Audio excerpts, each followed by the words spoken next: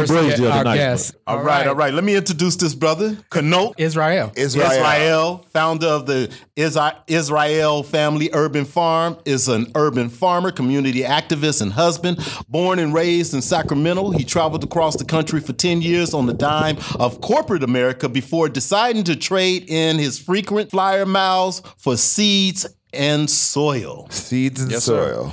Chanowk. Yes. Welcome to Black Talk Sacramento, bro. Welcome, bro. Thank you so much. I'm really happy to be here. I've been following you guys for a while now, so I'm glad to be able to sit down and just be able to share with you guys, share with the community and those listening. So I'm ready. Welcome. All right. So let's talk about who are you? who are you and what is urban farming? Because I know what you're talking about, but for those that don't, you could bring it bring it home. So really, urban farming, that's more like a fad word. Urban farming is really an old practice that everybody used to do. Basically, what it is, it's growing food inside of what we now call the city areas. So that's basically what urban farming is, and it's it can deal with chickens, bees, growing vegetable crops. Not too many animals, maybe small animals, maybe pigs, chickens, goats, things like that. Probably can't keep a cow in the city, that type of stuff. So basically, that's, and if you could, You can't keep a cow in the city? Why not? They need a lot of space. Yeah, they need a lot of space. They need a lot of space. They got byproducts too. Yeah, Right. Okay. I got you. We try to do that. People may not be all too happy about that. But really, that's what urban farming is. That's the new word that's, if you read about, like right now, there's an article circulating that came out from the United Nations, 2014. It was talking about the idea of really just small farms. Nowadays, back in the days, a farm could be, a husband, wife, they're working together, they're taking care of a land. Now you've got these 1,000, 2,000, 4,000, 5,000 acre agri farms that are, it's big business. Yeah, it's very big business now, and especially in California. We're the agricultural producing state. So when did big agriculture take over the farming? Ooh. Was it after the Dust Bowl or? It wasn't after the Dust Bowl, but I'm going to say right around maybe like the 40s, 50s, that type of time. Of course, the country started with agriculture. Right, but it was family farms though. Yeah, it was family farms around 1900. Everybody was practicing. Yeah, because you had to have, you had to have. There was no grocery store, right? Yeah, I was going to say there was no grocery store. When I used to go down south and visit my grandparents. They had everything. Yeah, absolutely. Watermelons, and cotton, you may have a general tobacco, store. yeah. Right. But like you said, it was no well, my father, he grew up in Texas. Yep. And they grew up on like 80 acres. Yep. And they farmed the land, and the land is still there today. Yeah, my grandma, she had an urban farm right next door. So she had like a little farm that she grew green peas and green beans, I should say, and and we used to help her snap them and that kind of thing. And then for us, you really have to look at the Great Migration when we left the South. Right. Because before that, we were 15%. Yeah, we were 15% of the farmers. We had we had millions of acres of land. We just couldn't make it. We couldn't make it work. It was too much oppression. The USDA was involved. The Freedmen's Bureau was involved. You had to move around and do different things. You had to move around, so we left. So that was a lot. Had a lot to do with what we were doing as far as farming too as well. Yeah. Very cool. Well, in the cities like New York, you've seen people for years farm on the roofs. Oh yeah, roofs. They've had farms up on top. Yeah, it's really it's making a resurgence now. But even if you look at the time like World War II, Victory Gardens. The year that they actually called for the Victory Gardens, United States grew about 40% of their food in urban farms. Right. Some of which are still around today. So it's not really a new thing. It's a new thing now, but it's because being repackaged and sold as something new. But we've been doing this for a long time. So how did NAFTA affect family farming? NAFTA? You mean when they started to trade the different places? Because it was an agreement with South America, right? That they could actually truck over. Well, really, what it did is produce. It just undercut because most of the farms, these big farms that are supplying most of the food, they're surviving not because they're making money, subsidies. Yeah, that's what's happening. So when NAFTA came into play and all of those things happened, then they have to start subsidizing the food that was being grown and basically saying, "Oh, you may grow 100 acres. Yeah, you may buy 100 acres of that, but don't worry if you can't sell it. We'll give you a subsidy. We'll give you some money, yeah. Yeah. So How did you get into farming? What was your? I know. Was it a voice from heaven or something? What happened? Like farming. Well, it's one of those things. One, I'm a concrete person. First of all, I've always been all through my life, and I'm a person that likes to see things happen in the real world and concrete, tangible. Practical. Mm-hmm. So when you start to look at, there's a couple things. 1986, my mom had breast cancer first time when I was young. It was devastating. I was young, but I didn't really have an idea. And that was back when chemo wasn't like chemo of today. Yeah. So she really, hardcore I saw, chemo, it was hardcore chemo, and I saw her go through that. About in the 90s, she had cancer again. Oh, wow. Yeah. She's a four-time breast cancer survivor. Wow. Yeah. Wow. All right. Yeah. She's still... Yeah, my mom's not going anywhere until she decided to go. And then my dad, he had his kidney removed. Okay. From cancer too. So I had two big hits in my family as far as cancer goes. And so going to the, doctor, the doctor's like, oh, both your parents have cancer? Well, you got an 80% chance of getting cancer. Getting cancer. Yeah. And so I just didn't like those odds. And so I really started to change my diet into a plant-based diet. And I started to eliminate the fast food, eliminate the sodas, eliminate all the garbage because I just didn't want to go out like that. And so what happened is in trying to provide food for a family, organic, it's impossible. I was working in the corporate world, computer engineer, doing quite well and still unable to put food on the table organically every single night. So, about 2007, 2008, economy dropped. They were talking about the Second Great Depression, all that. And I said, okay. Yeah, the recession. Yeah, recession, all those different types of things. So I was like, well, last time we had the Great Depression, we were able to make it because we were growing our own food. We were, making our own clothes. We were, building our own houses. We had that type of self-sufficient lifestyle. We were used to that. So I said, you know what? It's about time. So I went home, spent a few $100s, put a whole bunch of stuff in the ground, and was like, hey, I'm about to start growing some food. 2 weeks, everything was dead. Every single thing that I planted, because any fool knows you don't start a garden in July. So I was totally disconnected from nature, totally disconnected from growing food altogether. And then it dawned on me, the reason why we're doing all the things that we're doing now is because we have lost what real wealth is. Right. And the creation of real wealth. Like if the grocery store shut down tonight at 5:00, how long is it going to take for people to actually start to go into shock because there's no food? They don't have food anymore. You go to the South, our grandparents and great-grandparents, they had jams, all that stuff, all of that stuff. Pantry. Yeah, they had pantries that was full. Everything, it was full. So anyway, so it was that. And then from that point, I just was like, you know what? I'm going to start growing food in my backyard. So I used to get up at 6 a.m. Then I used to garden for an hour, fix breakfast, take the children to school, then go to work way in Rockland, sit there, come home, an hour again, and then garden some more when I got home. I did that for, 1-2 years strong. And, around that time, I also met Judith. And, I was like, you know what? We need to start a farm. And she looked at me. She thought I was crazy. She said, she was living out in Rancho Cordova at the time. What are you talking about? She was living in Rancho Cordova at the time in a nice duplex. Talking about, you want to have a farm in Oak Park. You're like, okay, McDonald. Yeah. So anyways, from there, started growing food. I took a class up in Northern California for 3 days. And, I came home with this idea, one idea that stuck with me. It was like, forget about the plants. It's about the soil. Start growing soil. That's the important thing. Good soil, good food. Good soil, good food. I came home, started growing some food. 10% of our food, 15% of our food, 20% of our food. I just kept expanding. And now we're up to about 1,500 square feet worth of crops that we grow right now. We got about 40 fruit trees, got chickens. And, it's a wonderful thing. But that wasn't enough. Wait. You got chickens? You eat fresh chickens? No. Who's snapping the neck? Nobody's doing snapping the neck. Nobody's snapping the neck. You're doing it with the eggs, right? Just the eggs. Just the eggs. I tell everybody, if you want the chickens, they're right there. Right. Yeah, if you want to get your hands dirty. Yeah, if you want to get your hands dirty, go ahead. It's up to you. They used to ring chickens. Chicken nightmares. And snapping, so snapping the necks of chickens, it releases all of the chemicals into their bodies. When an animal dies a death that's very horrible like that, all of that fear and all of that terror goes into the meat. So that must be the spice. Okay, I'm serious. No, seriously though. But that's why if you're gonna eat meat, it's best to eat like halal or if it's kosher because it's killed in a way to where the terror. Yeah, it's humane, so you don't get all of that. In fact, the meat even tastes better.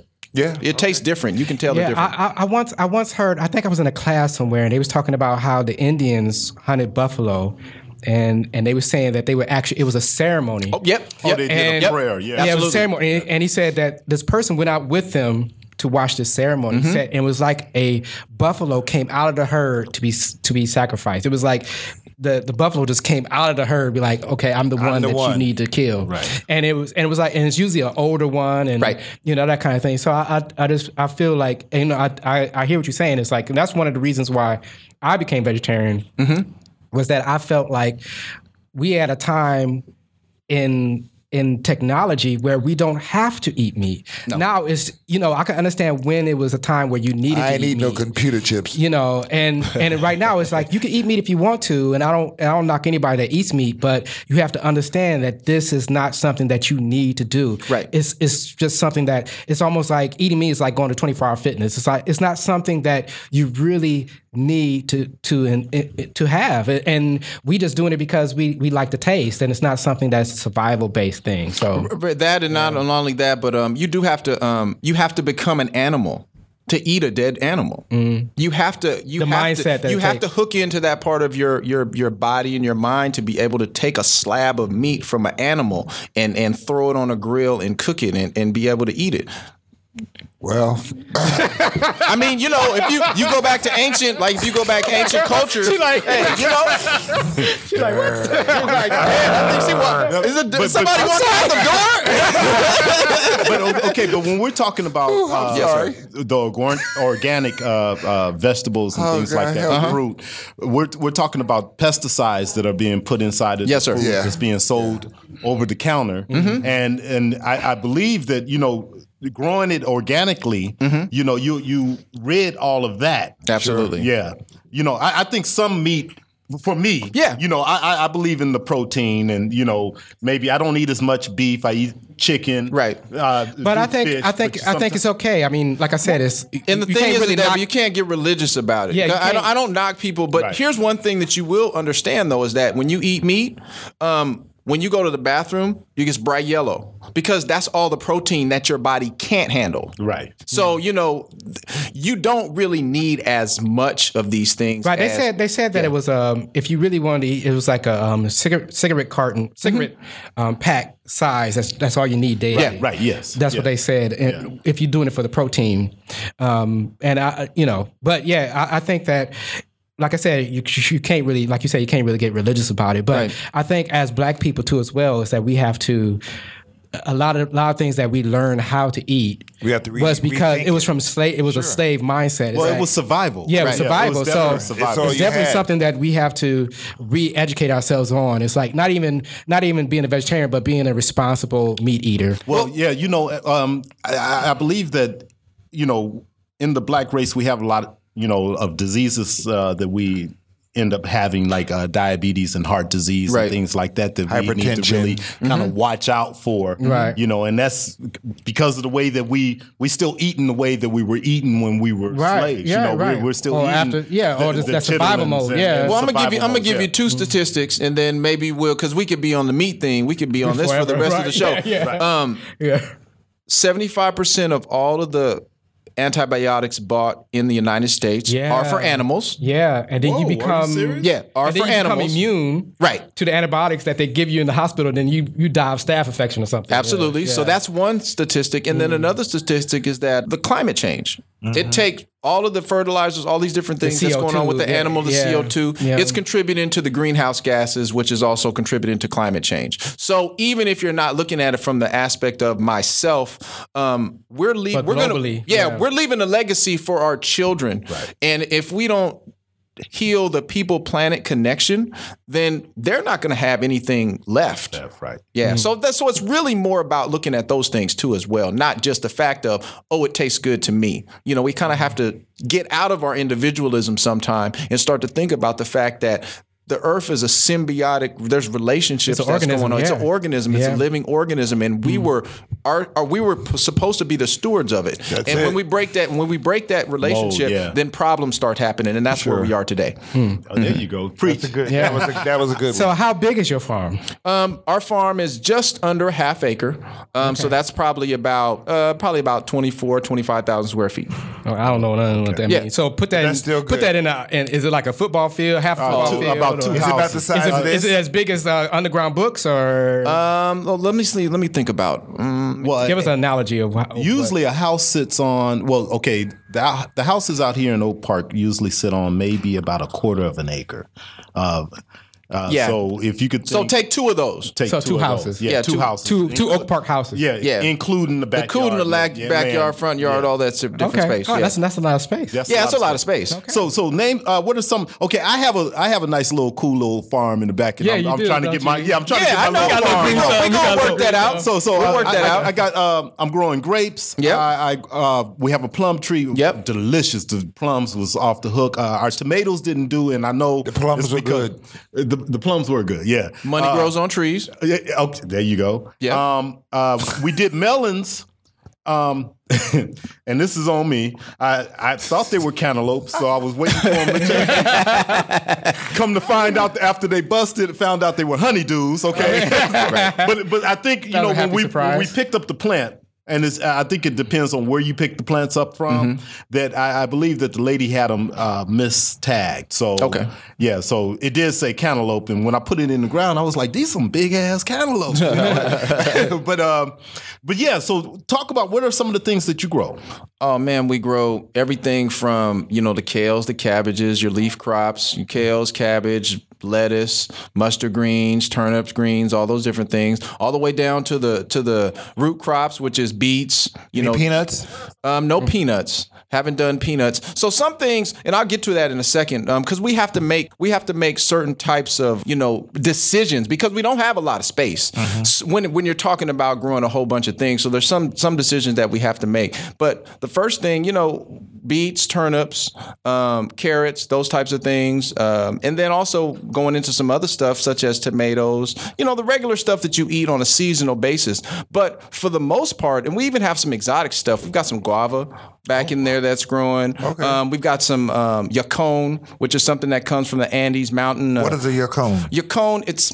Is it a fruit? Are you familiar with Jerusalem artichokes by any chance? No. Okay. So it's a tuber. It looks like a potato almost, right? But it doesn't have that same taste as a potato. It's more like a juicy, watery type of tuber that grows every single year, and you just put it in the ground and grow it. So we've got all kinds of different things.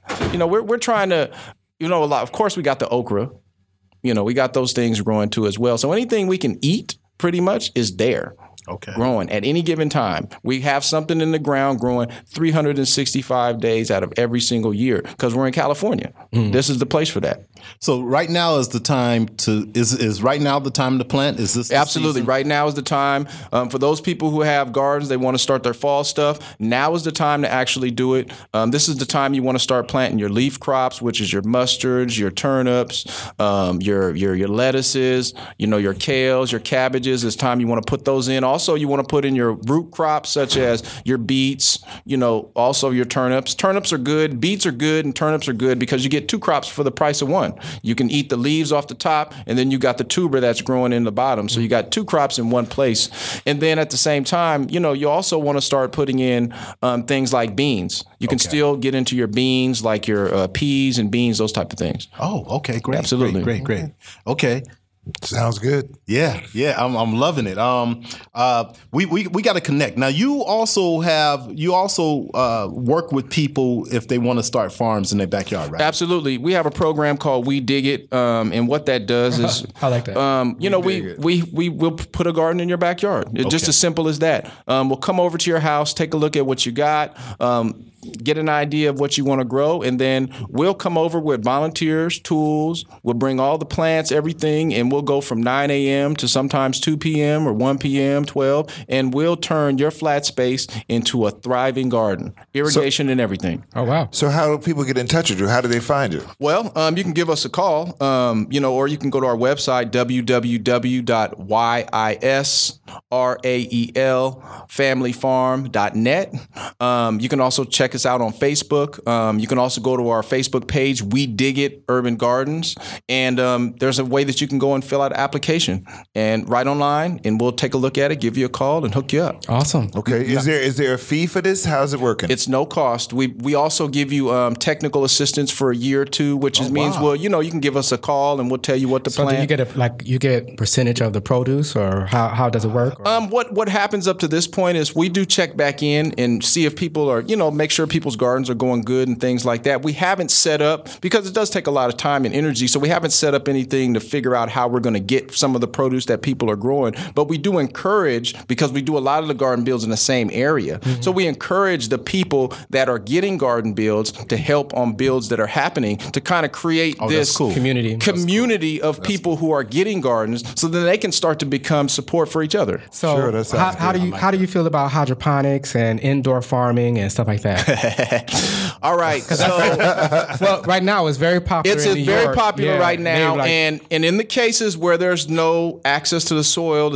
is, it's toxic. Then yes, of course, I'm a purist. I like soil. I'm always going to be that way. But there are applications for hydroponic and aquaponics. I mean, these are things also, because we have these new words, but these things have been going on all the time. If you look at a pond and you got fish in the pond, and then you got the whole circular thing. There's a whole circular thing that's been going on. So it's not like that thing hasn't been happening. But as far as taking it to the level of turning the inside farm, and you got lights and they got hydroponics on the space shuttle. Yeah, they have one on the space shuttle where they're growing potatoes and stuff. Wow. Absolutely. So it's very cool, and they try to figure out ideas on how to, because they planted a mission to Mars. So farming is going to another planet. So it's very right. So not only is farming going to be, we shouldn't have destroyed that one. Yeah, why not? Yeah. Why not take care of the one we have? Right. You need to stop destroying planets. That's what we need to stop. So I mean, I might move to Mars. I'm kind of curious though. Wouldn't the gravitational pull have some type of effect on? Well, that's what they tested. That's why they put it in space to test it. Test and see what's happening. It worked. They grew potatoes in space, and so it's very cool. And I think that, especially as as Black people, we have to look at these things, because we have a lot of Black people that live in urban areas, right? And they might not have access to They don't have access to soil, right? They live in apartments or whatever it may be. So it's nice to give people that idea of nature and see that they can grow stuff that is good for them, that they can actually eat. Not just a plant, a bonsai tree or something, but you can actually eat this thing. You can grow some lettuce or whatever it may be, and it's a nice thing to teach your kids. This is salvation though, because see, we're increasingly being forced into artificial environments to live in, and connecting back to nature. There's a thing called nature deficit disorder, and they found that children that are exposed to nature while young, through playing, through gardening, through all those different things. No need for Ritalin, right? Yeah. No need for they're more stable. They're more stable. Yeah. A lot of our children, especially our children. I mean, I couldn't sit still. Back then, they called me hyper. But if they would have had Ritalin back then, they would have probably put me on it. Yeah. So it gives you the ability to go outside, interact with nature. It's kinesthetic. It engages all of your senses. So the word kindergarten means child's garden. Oh, yeah. So that should let you know that we're kind of going astray as far as how we need to be teaching our children. Yeah, right. Yeah. They need some kind of connection to nature. They need some kind of connection to nature, and they need to be in the places where we are. Or we're supposed to be anyways. Well, there's studies that have been done, and people that eat more organically and cut out all of the, like you're saying, the fast foods, the sodas, the ice cream, and things like that. The processed food. The processed food. They're becoming more healthier. They may have symptoms or diseases and things like that. Then it becomes a health divide, right? You have a whole host of people that live healthy, right, that have all the avenues so their brains work right and all this kind of stuff. Then you have people that live, offer processed food because it's the cheapest food. Yeah. Right. And then you have a whole segment of the population that don't have, it's a health divide. It's like, so if you poor, you eating more unhealthy. Right. Then so with the word organic, okay, with the word organic, that automatically sends the prices of food up. So not really. What really sends the price of food up is transportation costs. It's not. It's like, for example, if I live next door to you and I'm growing some food that's organic, me taking it to you, there's no transportation cost. 70%, 60 to 70% of the price for food in general is transportation. So if you buy local, if you buying local, that's why urban farms are so important, especially for our neighborhoods, because you know what Oak Park looks like. Liquor stores, empty lots. Plus, you get a lot fast of food. You get a lot of big food desert. Food deserts. Yeah, food deserts. 26.5 million people. Are in food deserts. Now, do you sell any of your food that you grow? At this point, it's not legal for us to sell because we're in the county. We have the county finger area. Right. So if you're familiar with some of our work, we were one of the founding members of the Sacramento Urban Agriculture Coalition, and through that coalition, we were able to get the law changed so that you can grow food in the city and then sell it in your front yard. Okay. And we're in the process now of talking to the Planning Commission. Maybe by the end of the year, that will be in place there in the county. And what we'll do is we're just going to have a farm stand right in the driveway. Yeah, that'd be nice. All right. There we go. Yeah. So I just came from Italy. So do you go to... Where? What part of Italy? I was in Pozzuoli, Italy. And what was cool is that north or south? That's like the south. Okay. What was cool was they had these little trucks. And on the back of these trucks was all fresh vegetables and stuff. And they just would drive anywhere. There were stands, there were fruit stands and everything everywhere.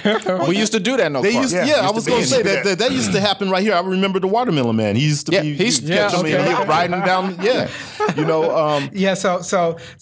But can you go to like a what they got those I want to say those farmer market? Do you do farmer market? Or? We don't do farmers markets, and because the thing is that we have to get back to the way that we used to do things. Right. And so when you think about food, as a farmer, it's more work to harvest the food, keep it cool, do all those things, package it, make it look nice, and get it to a market. That's more work than actually growing the food itself. Right. So at this point now, we're not doing farmers markets. We've done farmers markets in the past, and it was quite lucrative for all of our products. So we don't just grow food and sell it. A farm is the miniature city. So we've got all kinds of things going on. We grow our own.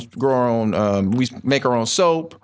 Jams, body butters, which are right across the street over at the display. Over at display right now. So we're talking about creating value deeper than the fact of you're an urban farmer. No, we're value creators. We're taking the responsibility of producing something that we have to have 3 times a day on ourselves. And so the empowerment, the confidence, all those different types of things that go along with it. And then our children are able to see this. So then they can see an alternative future of go to school, get a degree, go to college, and then work somewhere for 75 years that, they don't ever get to see their house.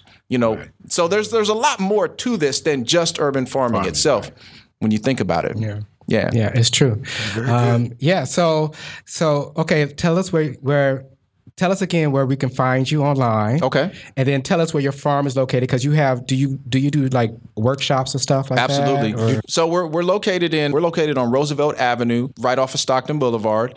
You can find us. Our phone number is 888-487-9494.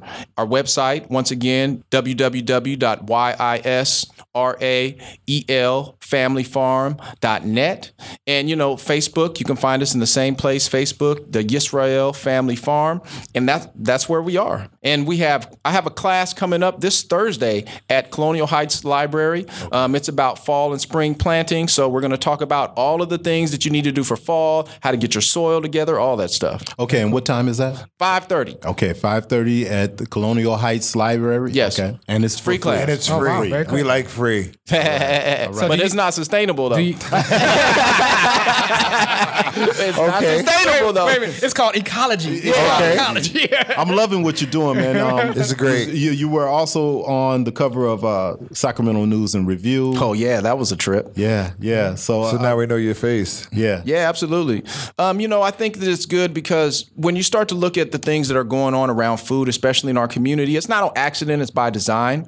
And because of that, when I go to the meetings, I'm usually the only one of us there at these meetings. Right. And decisions are being made about, we're going to put this here, we're going to do this and do that here. So I kind of almost look at myself as like, a representative for all of us trying to figure out the pathways. I'm like the Jackie Robinson of the urban farm movement. Trying to figure out a way to keep the door open so other people can come through. So other people can come through. So as you heard earlier, we're talking about, this is our 24th show, which is our 2-year anniversary. Absolutely. And we're talking about now we're ready to come out into the community. Mm-hmm. So we would love to come to your farm and let you take us on and the tour. People that are watching on the tour of your farm. Absolutely. And maybe we can have something nice. We can have you for sure. No, what we're going to do is we're going to go on a tour for the farm. Okay. And maybe we'll snap peas, but after we're done, we're going to have a meal. Okay. Yeah, we're going to have a meal. Look at her looking. Look at the look. And there's Judith right over there. Judith is saying, you didn't tell me. Smiling. Judith said, you didn't tell me nothing about no meal. So we're asking Sacramento to come along because we need to support this brother on what he's doing. It's a great vision. It's a great vision. And we'll talk more and we'll tune you guys in. So before we do this, we'll have another show. And we'll plan it and we'll let you guys know. How's that sound? Is that cool? Sounds good. Absolutely. Is that cool, Judith? Okay. All right. Is it good? Okay. All right. Okay. By a clap of hands, yes? Yes. Oh, yeah. We're going to make it happen. It's going to happen. All right. Thank you, Yisrael. So thank you, Yisrael. Man, I appreciate it. Thank you for coming out, man. This is Can I just have a couple of more things. No. I just have a couple of more things. Platform. Go ahead. Oh, thank you so much. So what I want to do is I want to say that now there's black farmers are disappearing. Yes. And so nowadays there's so many different opportunities for people of color to get into agriculture. For example, there's the 1890 Scholars Program. If you, as a college freshman, you go one of the land grant black colleges, they will give you free tuition. Wow. They give you a laptop, guaranteed summer employment with the USDA, and when you get out of college, for the most part, most people get a job. Wow. Okay. From the USDA. How do they get in contact and find out about that information? So all you have to do is look 1890 Scholars Program. Okay. If you look at that, it'll take you to the USDA website. And then also, what we also have to understand when we're starting to look at this is, we're dealing with systemic racism and oppression all the way through. And many people are in league with this system and they don't even know it in many cases. Mm-hmm. So when we start talking about police brutality has to do with the fact that there's food deserts, right? Because it's the same system that's promulgating all of this. And in order for us to kind of get in a position of, I guess you could say, power, because we get attached to popular moves, not power moves. Right. So we have to deal with power moves because a lot of people say, well, you're an urban farmer, you grow food. I said, no, I'm into real estate. Ooh, okay. There you go. That's real. Yeah, I'm into real estate. Right. Because in order for you to grow food, you have to have your own land. Yeah. You have to have your own. So are you looking to buy lots? Because there are plenty for lots, or is that something we'll bring to the point? Okay, okay. Yeah, so that's all part of it. Because right now, that's where the land grab is. Right. There's so many empty lots in Oak Park now that's where the land grab is right now. Right. To where those places are. So we have to start looking at things from more than just this superficial idea. You have to get into real estate. You're going to have to get into economic development. And when you start to do that, and people ask me, well, how much money do you make urban farming? I said, well, think about how much money you save. That's right. Because I can stay in my house for 2-3 weeks and not need to come out. Right. Because anytime you walk outside your house, you start your car, that's money. Yeah. You go to the store, that's money. And anytime you have to leave your house, that's money. Yeah. So we're really talking about economic development and economic empowerment and taking control of our economics. Home economics, they used to call it back then. Yeah. So this is, more than just growing food to sell it in the new, fad thing. Because I went to Italy too now. Mm-hmm. In fact, Judith and I were about to go again. But we went to Italy last year and I met farmers from South America, Central America, Africa, and Australia. And they were like, oh, you Americans, you guys urban farm, ha, ha, ha, ha. We've been growing food in the same place for 1,500 years, 2,000 years. And it wasn't urban farm. It's called survival. This is how we did it back then. And you guys came here, and what happened to y'all? That's what the question was. Right. What happened to y'all when you got here? Y'all don't remember? Did you Industrialization, that's what happened. Absolutely. Yeah. So, it's deeper. It's deep, like Rick Ross says, it's deeper than rap. It's deeper than urban farming. It's about economic development and economic empowerment. Take it seriously. Okay. Yeah. All right. Now, do you work with Michael Michael Kabaka? Yeah, it was. Michael Kabaka, he was one of the people, when I first started growing food, he did an agricultural summit at the state capitol some time ago. And I was there at that thing. And there was another thing in San Francisco that he did. Up until this point, I know that he works a lot in Stockton, different places. Yeah. We haven't gotten a chance to do a whole bunch of collaboration. But I will say that in being connected with him and talking to him back when I was just a fledgling, green behind the ears farmer, he said some things to me that were very, very important. So, anybody that's in the soil, it's real work. Okay. Yeah. Shout out to Michael Kabaka. Oh, yeah. Yes, sir. Shout out. Thank you for coming out. All right. It's awesome. All right, man. All right. Appreciate so it, much. man. Israel. Thank you for having me out. Let's set that up. Okay. All right. We look forward to that, bro. Can I get a shake, too? I thank you. So what part of illegal? That was awesome. So Israel just hipped us to, what is it called? We Dig It? We dig it. We dig it, I believe. Yeah, We Dig It Urban Gardens. That's very cool. Yeah. This is amazing work. Yeah. Yeah. If you have, come on. Yeah, I didn't talk about Project Good. Project Good is our youth mentorship program.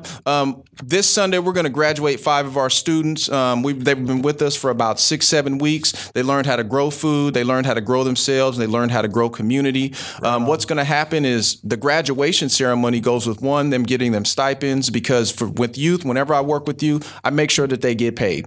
They have to do that because, we can't have this volunteerism in our communities that are already impoverished. We have to make sure that those things happen, because I know you guys were talking about economics and employment. We were talking about gang prevention. Mm-hmm. At the same time, what they're going to do is they're going to come, they're going to show their parents what they learned about the soil, all that, and then they're going to follow it up with cooking dinner for their families. Oh, wow. It's kind of like a farming recital. Absolutely. Okay. Absolutely. Okay. So anyways, Project Good, Growing Our Own Destiny. I'm going to leave some flyers here at Underground Books, and it's something that we do with the youth. So I just wanted to make sure that I said something about that. So if you're young, 15, 19, 20, 21, you want to get into growing your own food, community projects, civic engagements, we got you. All right. All right. Yeah. I'm loving it. Holistic approach to community. Very good. Very good. Yes. So. And you get fed. Yeah, and you get fed. Well, and natural food too. And you're into real estate, and it's real all the estate. things Just all the things that the go building together. of economics. We're talking about building community. This is it right here. Yeah. So thanks, man. We really appreciate that. But we also really look forward to coming and having this meal you talking about. Oh, yeah. Yeah, I want some greens and some cornbread. I'm setting my and some oatmeal patties. Hey, you want to hang out for the rest of the show with us, man? You could come on and hang out. We're gonna go into the other news real quick. The other news. All right. And then if you have anything you want to add, that's cool. Absolutely. Come on into it. I'll do it. All right. So Dr. Dre got handcuffed.